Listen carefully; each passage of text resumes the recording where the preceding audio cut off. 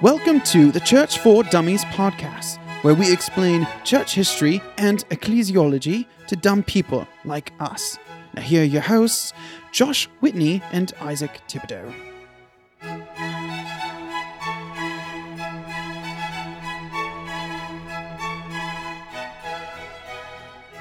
You gonna keep doing it? What? You gonna keep doing it? Sure. That's why we do a pre-recorded intro. Well, I did it so well the first time that we just kept it and then looped in my voice to talk over it. Right. But yeah, it's hard to replicate how well I did it the first time, so we just left it there. Yeah. Yeah. So how you doing, man? Oh, I'm good, man. I'm doing, doing good. Really glad to be back here. It's always fun. I look forward to these moments. It's been a while, though. It's been a while. Been a while. Dude, that song that so it's been a while. That's a song? Yeah. It's I think it's Stained, maybe. I think it's an explicit song, so don't go looking it up, people. I only know that one phrase from it. That's all I know. So I probably should be singing it, I guess. I know Living on a Prayer. All I know is, whoa, we're halfway there. And then obviously Living on a Prayer. I don't really know anything else. Yeah. That's not true. Take my hand, we'll make it, I swear. Whoa, we're halfway there. I can't remember. Anyways, it's so good to be here. Yeah, man. We're going to talk about church history. We are. Part history. 4. Yeah. I think we forgot how many ages there are, because this is part 4 of probably like at least 7. Yeah.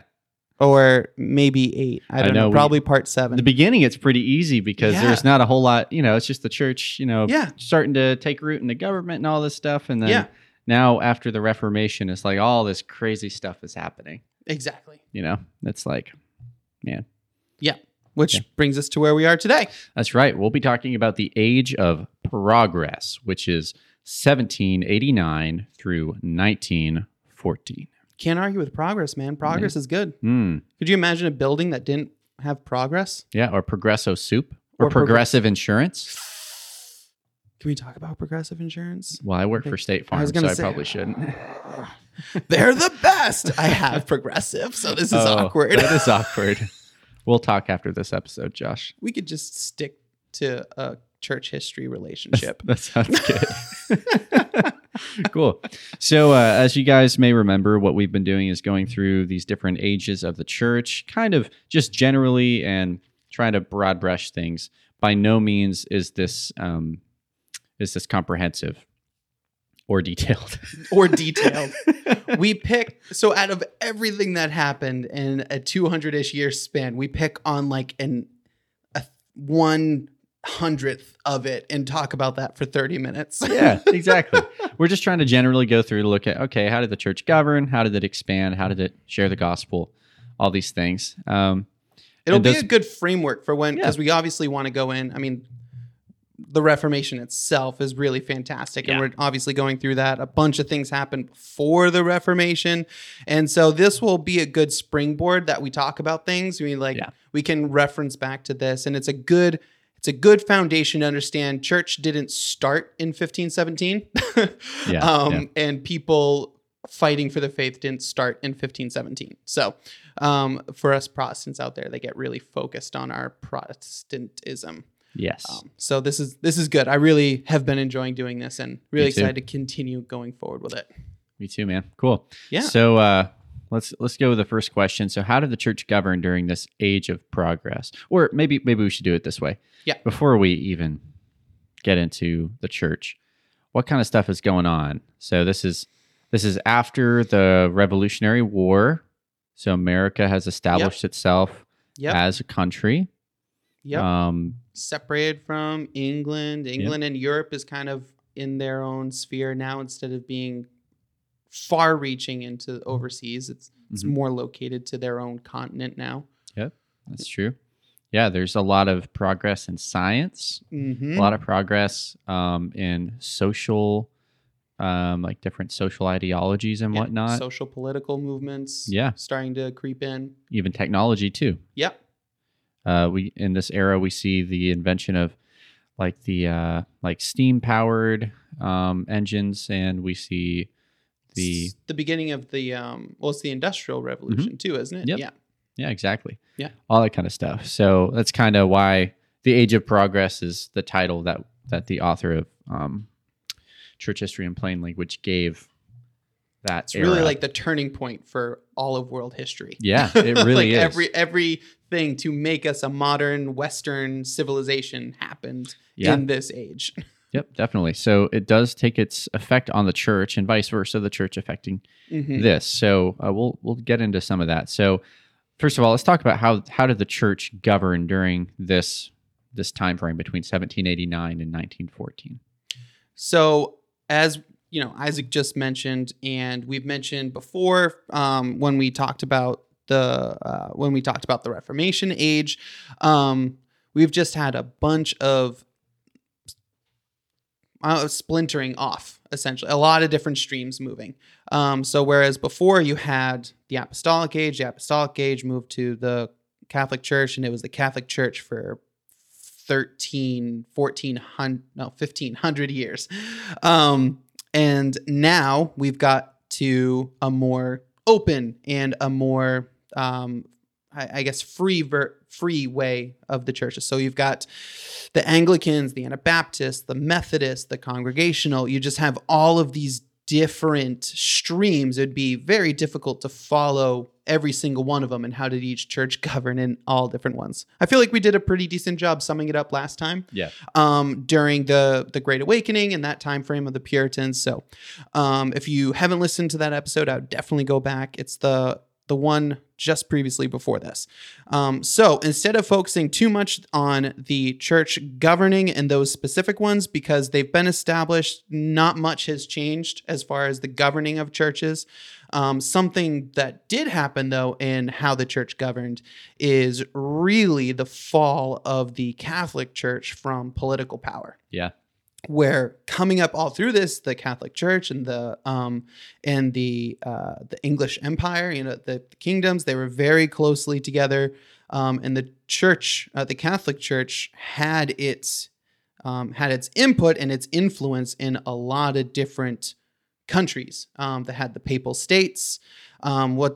One thing I touched on a little bit is they even had ambassadors, which was new information for me researching this. I had no idea, but had oh gosh, I can't remember what they were called.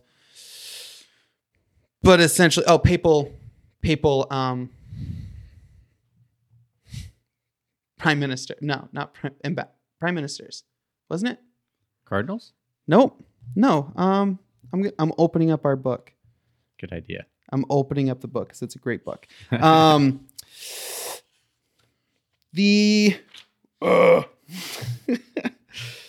even wrote down his name, I thought, but I didn't write down what he was. Papal States and this is so embarrassing. We might even just end up cutting this out. Nope. I don't know. Nope. We're keeping it. Keep it. We're keeping it. Infallibility of the Pope. Where did I write this down? Oh my gosh. Papal States and Revolutionary. Yeah. Count Pellegrini. Who is he? I'm being very patient right now. You are being extremely... I found his name right here. Papal Prime Minister. I was right. Papal Prime Minister. There you go. Yeah. Did you know that? No. Oh, okay. So you had papal prime ministers, and I just closed the book on who he was. But anyways, I'll touch on that later. Very brief. I might not even, because it's not extremely important to what we're doing. But in 1789, holy cow! You guys are, if you haven't turned us off yet, you're so wonderful and or related to us. Yeah, yeah, probably related. Probably related. So rewinding. So what we had was the fall of the Catholic Church from political power. In 1789 was the beginning of the French Revolution, when the French Revolution stormed Bastille and took it over, and essentially from that moment on was the steady decline of eliminating the monarchy, eliminating the papal influence from their country, and really just setting the stage for a separation of church and state. Yep. 1790, the National Assembly in France required clergy to swear an oath of loyalty to the king and the nation and the state. So instead of being a central religious institution that even had influence on the monarchy, what you had now was the state requiring an oath of the church to its loyalty, which is a complete change from what they were before. And then I believe it was Pope Pius the Eighth, I believe it was, essentially was run out of his position of power and hid in the Vatican for several years. And then in 1801, Napoleon made an arrangement with the Catholic Church called the Concordat, or if you say it differently in French. Probably. Concordat.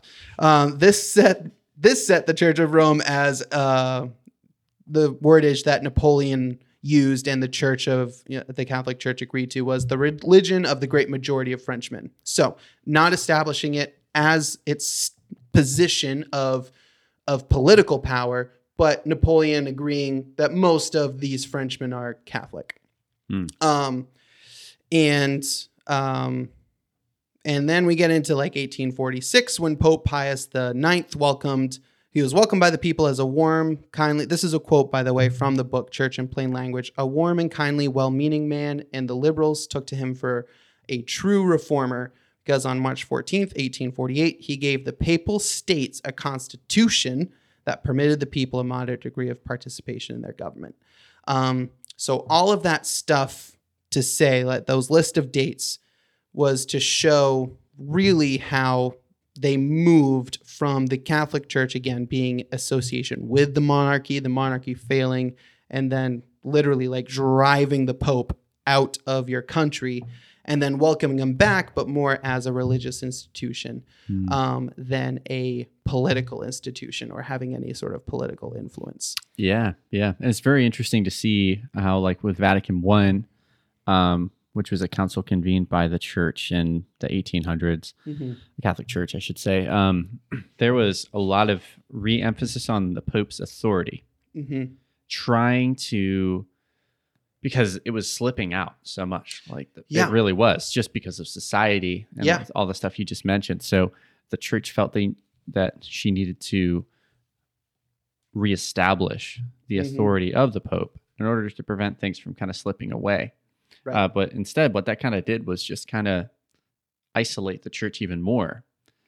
Which opened up the whole, which we'll touch on at a later date, but why Vatican II needed to happen. Which Vatican II was the most recent council of the Roman Catholic Church, where they're really seeking to kind of undo a lot of the mess ups that the church had before, and make the church more in line with the way the modern world was, and really not in bad ways. Like that's kind of where the start of where English translations of the Catholic Bible started getting produced.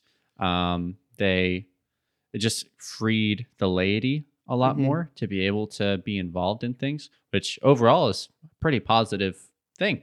So yeah, anyways, but you can just see by what you were saying there that's definitely, you can see how they would respond to that, where they're losing all this power that they held for so long.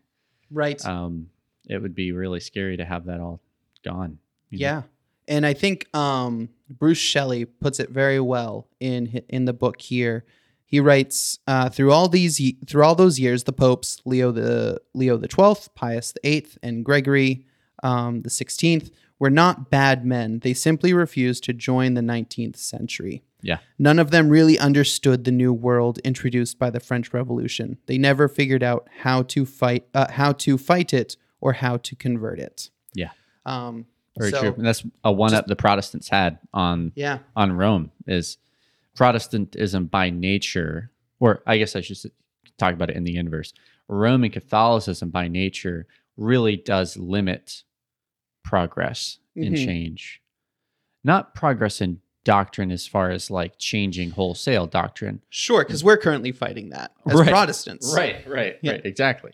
But more so being able to change our methodology and our structure. Because Protestantism is really, I mean, one of the reasons I'm Protestant is because it really is so freeing to be, and it's so adaptable in pretty much any circumstance, because there's within Protestantism, there's lots of different views of church government. And you really can, in some ways, kind of do different things depending on your situation. I'm not entirely, I guess, how do I say this? I'm not entirely convinced that the New Testament doesn't give us an outline for how the church is supposed to be governed. I think it does give us an outline. Right. But I think there is some freedom and wiggle room to kind of organize that depending on your context too. Sure. And, that allows for lots of variation. And I think that's a really good thing. And that really helped the Protestant church during this age of progress where everything else is changing so much. The Protestant church really was kind of in a prime spot for that to be able to happen, and for the church to be able to meet the needs of the times. Yeah. Yeah. That's pretty cool. Which, talking about that, we should probably get into how the church expanded or didn't, depending on how you look at it. Yeah. So basically, aftermath of the Great Awakening is kind of what's going on here. Remember last episode, we talked about how the preachers like Jonathan Edwards and Wesley and Whitefield and all those guys really evangelized the colonies and England as well. And there were mass conversions out of this nominal sort of Christianity that was there post-Reformation. And now a lot of emphasis on the individual believer, having a personal relationship with God, having a conversion experience, focusing on obeying God with the power of the Spirit. So a lot of this active stuff going on, which is really cool. But aftermath of that, with all this progress and all this stuff going on, people started focusing less on the institutional church and started focusing more on progressing society, technology, and science. Right. And that's why we see pretty much from that time onward, even through today, an uptick in membership of churches that were nonconformist to institutions, like the Methodists, the Baptists, things like that, versus the Anglicans and the Catholics, which were a lot more institutional and more traditional, which in some ways, at least perceived by the world, limited progress.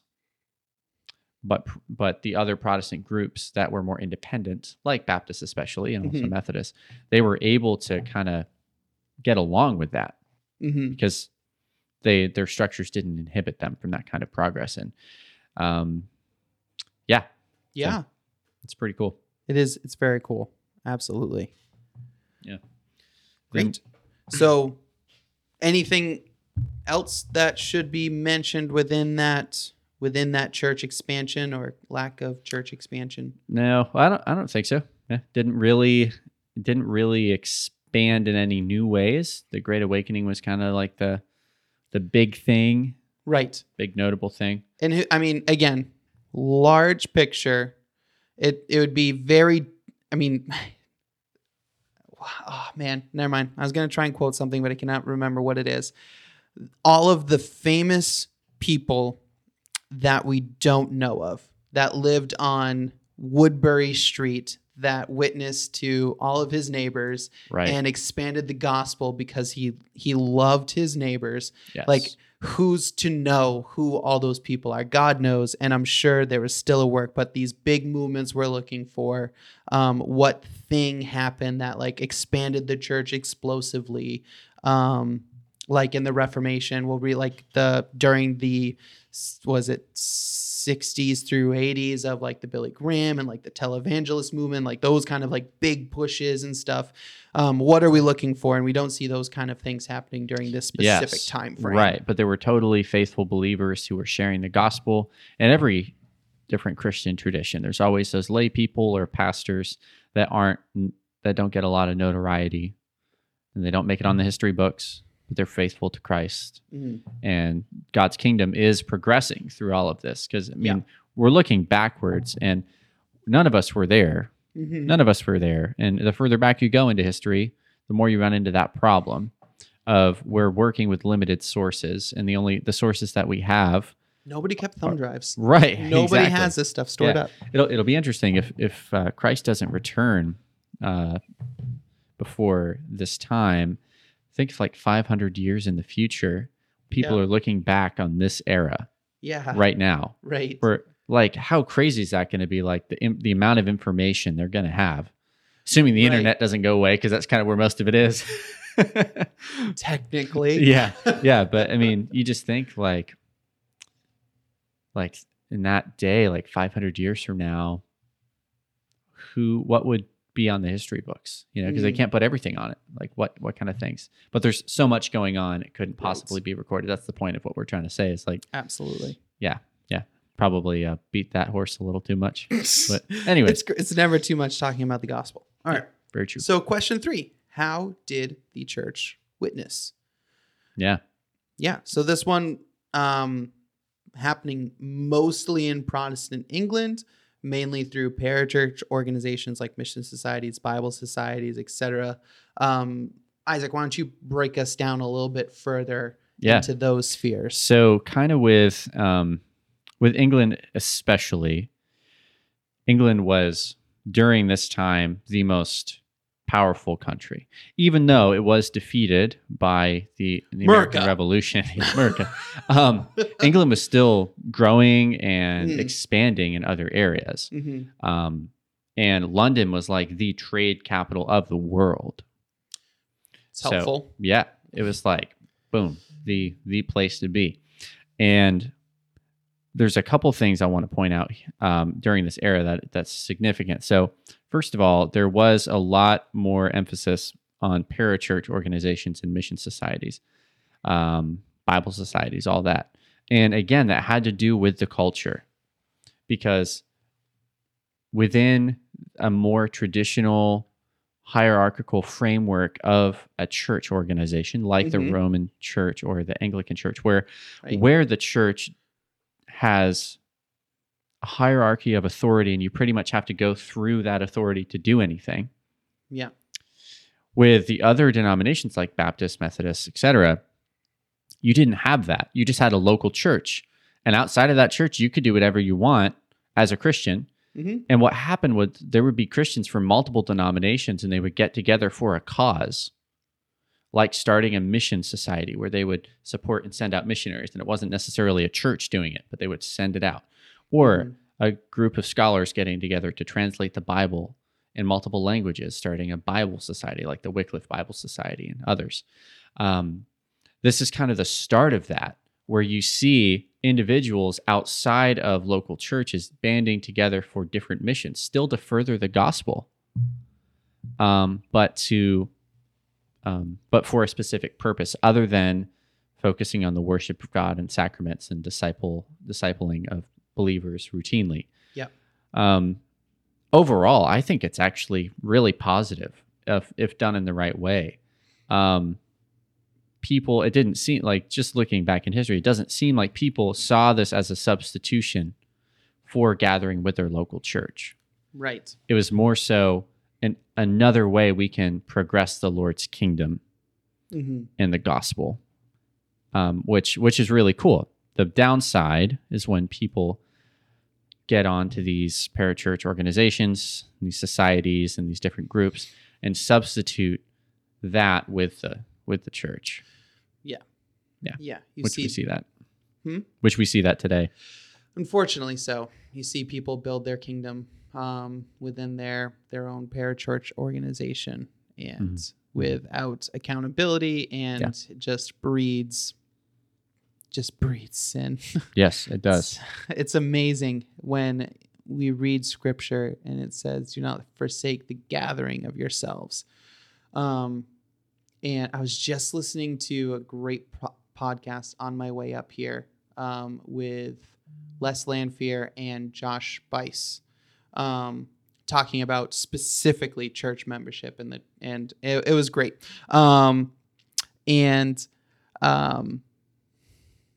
They were talking about the term koinonia and just the type of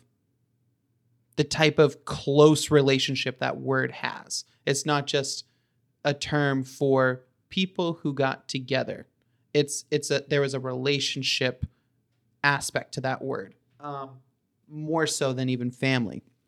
And when you see that being applied to the church, and then you try and forsake that to other things under the name of Bible and Christianity, it seems like most of the time that doesn't work out well. Yeah, I agree.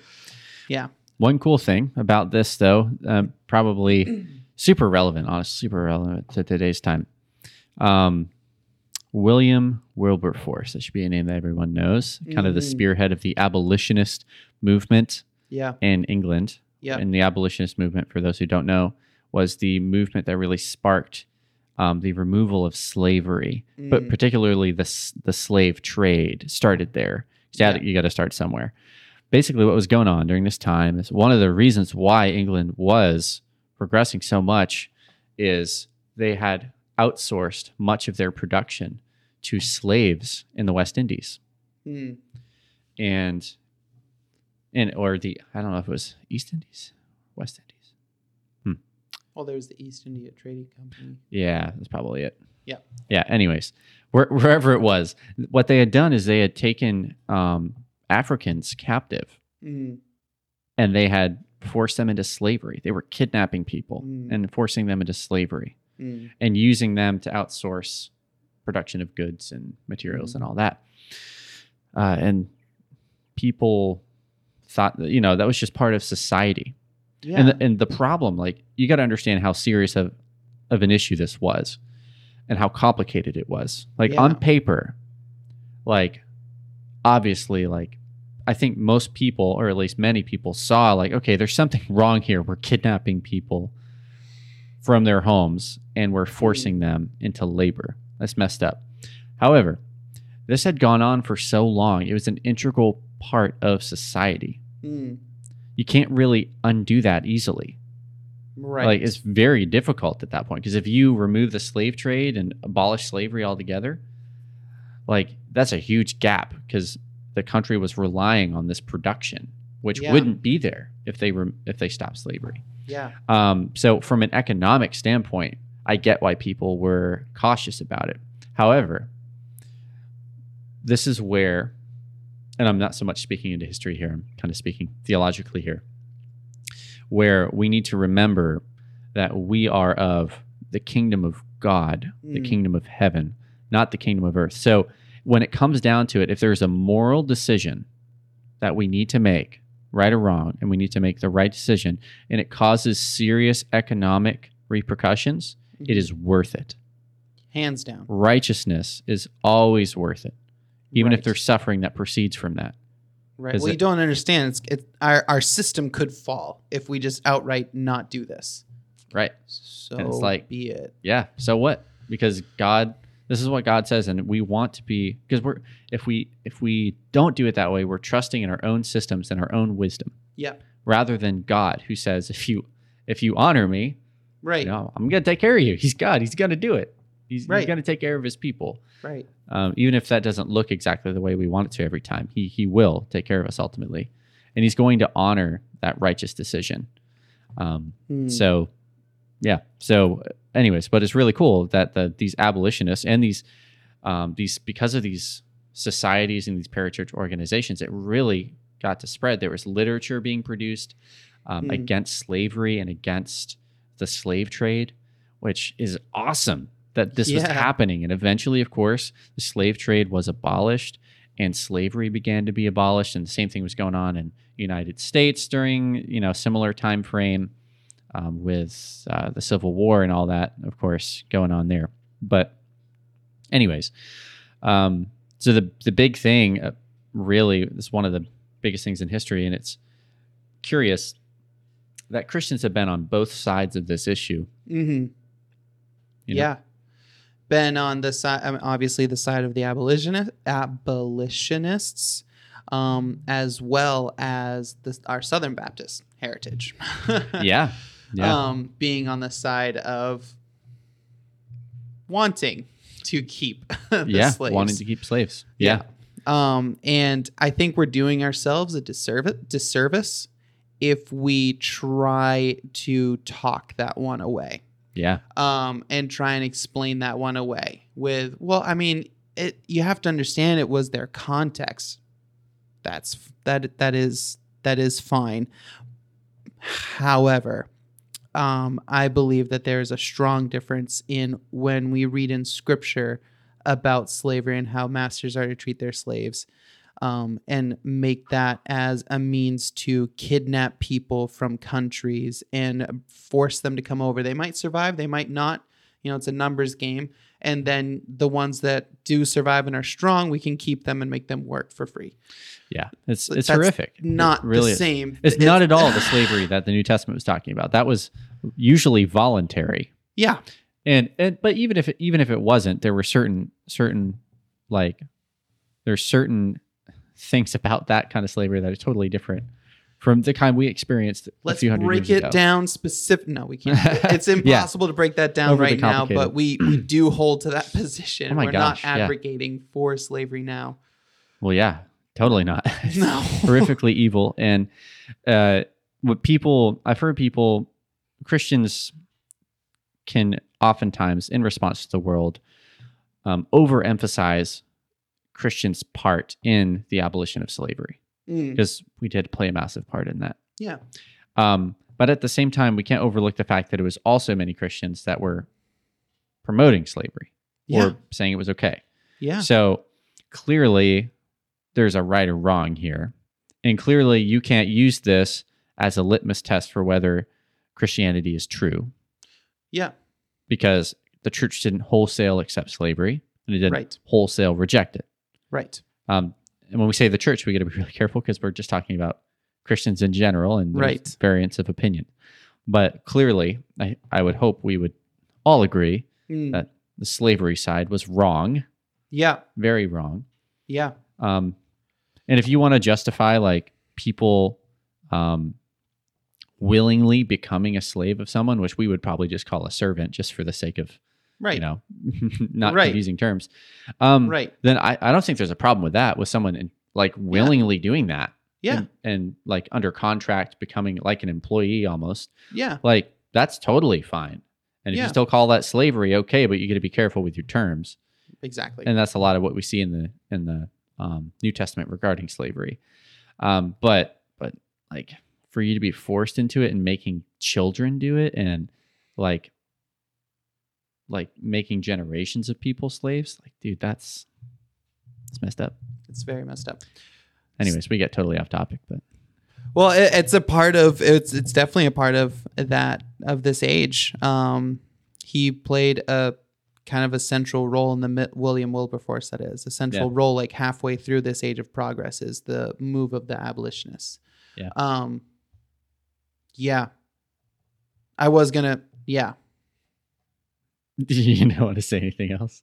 I do want to say something else. Well, we can always edit it out if we don't want to. But I think of modern day application. What's the point of learning from history if we don't learn from history and make changes? Yeah. And I would say the new abolitionist movement is the abolition of abortion, saying that people aren't people. These types of people are not people. These types of people are under our control. Because I've honestly heard that same argument of, well, this will disrupt our system.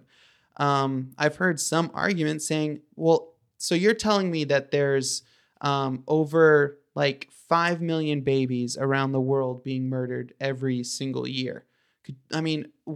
what kind of population will we have if we let that, if we just let all of those babies come to life?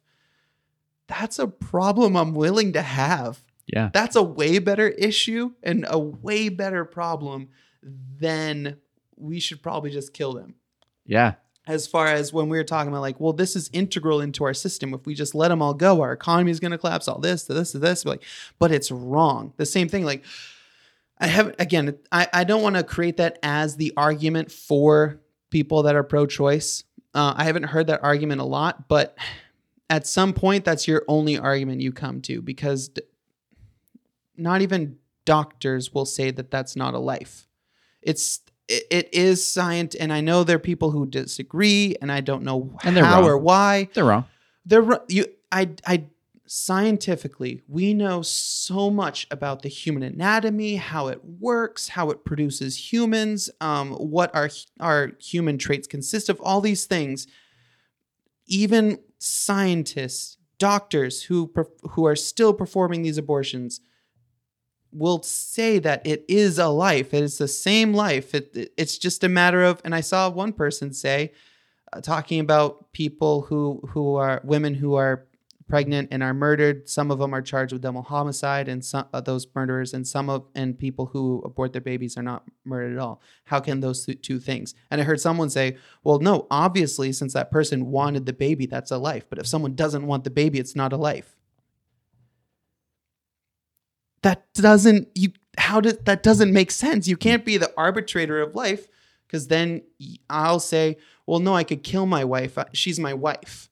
So I just don't think that she should have life anymore. You can't just arbitrarily. Anyways. Yeah. So what can we You're learn right. from history is people matter. We said this in our bonus episode. Being made in the image of God in and of itself gives you value and gives you respect and honor. You should not die before you have the chance to breathe oxygen by yourself. Yeah. Because someone thought that their life would be easier without a baby. Yeah. Again, I'm not going to say that's everybody, because some people might be like, well, that's not very respectful for people who are raped. The numbers are very true. They're not easy to make up. That makes up about less than, I think it's 3% of all abortions. Right. Of all abortions. Even there, like, two wrongs don't make a right. Exactly. You don't murder the children for the sins of the father. Yeah. That we're talking about life. What should we do with life? We should treat all life. What a good way to redeem a horrible situation, to have something beautiful come out of it. A child, beautiful you get to child, love and raise, that is going to laugh and smile and have absolutely no.